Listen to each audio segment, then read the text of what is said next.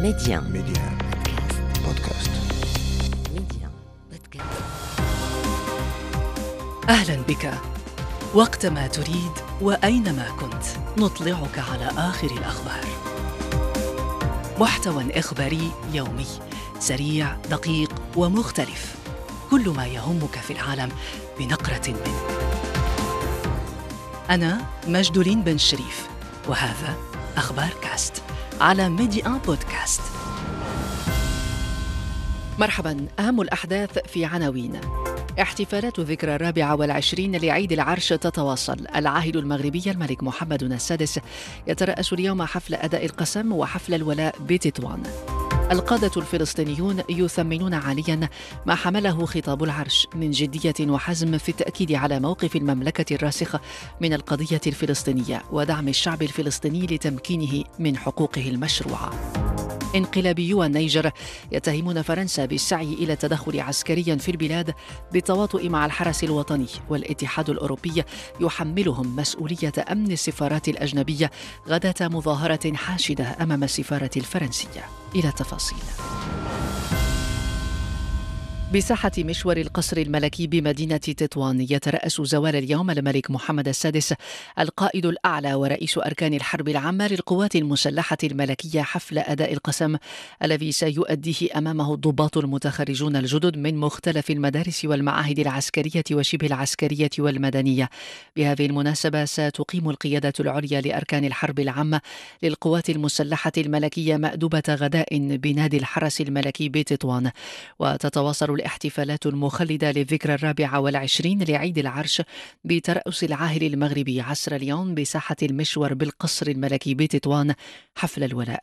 يستمر الاهتمام دوليا وعربيا بالرسائل القوية التي حملها خطاب العاهل المغربي، لا سيما ما يتعلق بموقف المملكة المغربية الراسخ من القضية الفلسطينية.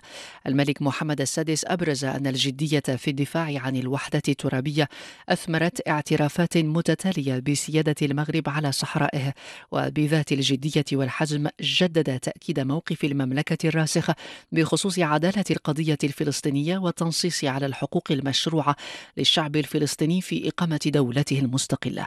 موقف أشادت به عاليا مختلف القيادات الفلسطينية التي حضرت الحفل المقام بمناسبة عيد العرش في سفارة المملكة لدى فلسطين في رام الله. في المتابعة نور الدين الحوتي.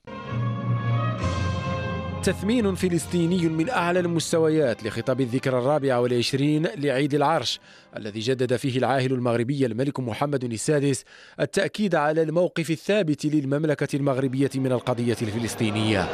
خلال حفل نظمته سفارة المملكة لدى فلسطين برام الله، أجمعت كلمات المتدخلين على أن حديث العاهل المغربي في خطاب العرش عن القضية الفلسطينية ما هو إلا دليل، والأدلة الأخرى كثيرة، على متانة العلاقات المغربية الفلسطينية. رئيس الوزراء الفلسطيني محمد اشتية: نقدر عاليا ما أكد عليه جلالة الملك، حيث أكد موقف المغرب الراسخ تجاه عدالة القضية الفلسطينية ودعم المغرب لحقوق الشعب الفلسطيني المشروعة في إقامة دولته المستقلة وعاصمتها القدس. دعم المملكة المغربية للقضية الفلسطينية وللشعب الفلسطيني على درب نضاله المشروع لإقامة دولته اختيار لا رجعة فيه ولا نكوص، وهي قناعة باتت اليوم راسخة لدى الجانب الفلسطيني، كما يبرز مستشار الرئاسة الفلسطينية لشؤون القدس السفير أحمد الرويدي. هذه المناسبة نعتز فيها في فلسطين، ذكرى 24 على العرش لجلالة الملك محمد السادس، ونستذكر دعمه للقدس والمسجد الأقصى المبارك من خلال بيت مال القدس الشريف ورئاسته للجنة القدس في منظمة التعاون الإسلامي، ونقول أدام الله المغرب ملكا وحكومة وشعبا، وإن شاء الله يأتينا إلى القدس محررة من هذا الاحتلال. حفل سفارة المملكة المغربية لدى فلسطين بمناسبة الذكرى 24 لعيد العرش تميز بحضور عدد من الوزراء والمسؤولين وأعضاء السلك الدبلوماسي المعتمد في فلسطين وأعضاء اللجنتين التنفيذية لمنظمة التحرير ولحركة فتح وشخصيات دينية إسلامية ومسيحية. قضية فلسطين أولوية مغربية. خطاب العرش كان واضحا في التأكيد على أن موقف المغرب من القضية الفلسطينية لا رجعة فيه، بل هو بارقة أمل للفلسطينيين لاعتبارات عدة. يخبرنا من الناصرة المحلل السياسي نظير مجلي. خطاب جلالة الملك محمد السادس متعلق في القضية الفلسطينية هو موقف تاريخي، جزء من الموقف التاريخي التقليدي المعروف للمملكة المغربية التي يتم توارثه أبا عن جد. فهو موقف عربي وطني شريف يدعم شعبا شقيقا أولا وشعبا صاحب حق ثانيا، خصوصا في هذه الظروف التي نرى فيها أن حكومة إسرائيل اليمينية المتطرفة تسعى بكل قوتها للتخريب على هذا الحل وإحقاق الحق الفلسطيني. الصوت المغربي في هذه الفترة بالذات أهمية خاصة، خصوصا وأنها تقيم علاقات مع إسرائيل ويوجد طموح فلسطيني وعربي شامل أن يتم استثمار هذه العلاقة لمصلحة دعم القضية الفلسطينية. والخطاب يؤكد أن هذا هو الاتجاه، إنه يساهم في بناء الأمل للشعب الفلسطيني في أنه ليس وحيدا في المعركة في مواجهة الاحتلال الإسرائيلي، إنما هناك أشقاء مخلصون لهذه القضية الكبرى التي على مستوى إنساني وعلى مستوى وطني وعرقي وعربي، ولا يتركون الشعب الفلسطيني وحده في هذه المعركة. ولهذا أعتقد أنه خطاب مهم ينشئ بارقة أمل كبيرة للشعب الفلسطيني وللأمة العربية. تتوالى ردود الفعل ما بعد الانقلاب الذي أطاح الأسبوع الماضي برئيس النيجر المنتخب محمد بازوم. ما يجري هناك يثير قلقا جديا، يقول المتحدث باسم الكرملين ديمتري بيسكوف، مؤكدا دعوة موسكو جميع الأطراف إلى ضبط النفس والعودة إلى الشرعية. من جانبها أعلنت برلين تعليق مساعداتها الإنمائية ودعمها المالي للنيجر بعد الانقلاب. في بيان تلي اليوم عبر التلفزيون الوطني في النيجر، اتهم الانقلابيون فرنسا بالرغبة في التدخل عسكريا في البلاد لإعادة الرئيس بازوم إلى مهامه، مشيرين إلى أن باريس عقدت بتواطؤ مع بعض أبناء النيجر اجتماعا مع هيئة أركان الحرس الوطني النيجيري للحصول على الأذنات السياسية والعسكرية اللازمة.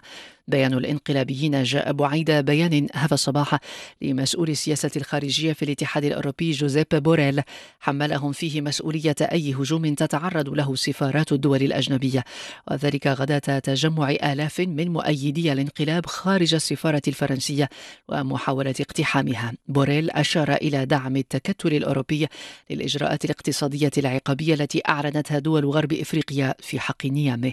هل التدخل فرنسيا أو إفريقيا حل معقول في بلد الانقلابات؟ من نيامي خبير الشؤون الإفريقية علي يعقوب.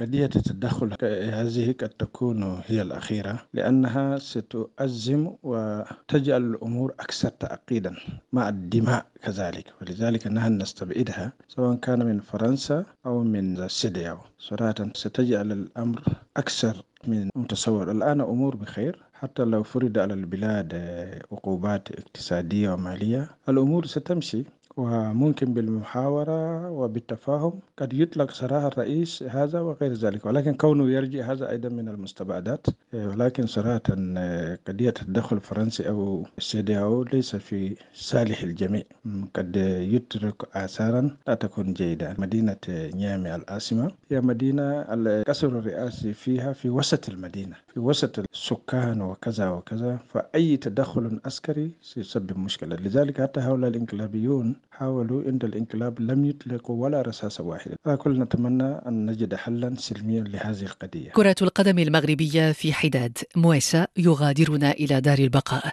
اللاعب الدولي المغربي العربي بن موسى توفي عن سن نهزت 75 عاما بعد مشوار حافل بالعطاءات نعته أمس الجامعة الملكية لكرة القدم. الراحل دافع عن ألوان المنتخب الوطني لكرة القدم، وتألق كركيزة أساسية في الهجوم، وتدرج ببراعة في العديد من الأندية في مقدمتها المغرب الرياضي الفاسي لكرة القدم الذي قاده إلى نهائي كأس العرش سنة 71-900 أمام فريق الجيش الملكي، وكذا نادي الوداد الرياضي الراحل الذي خاض تصفية كأس العالم للعام 74 وتصفية كأس إفريقيا في 72. لمع نجمه أيضا في رياضة كرة اليد، فحمل قميص المنتخب الوطني للعبة، وكان من نجوم نادي استاد المغربي لكرة اليد. جولة أخبار كاست انتهت.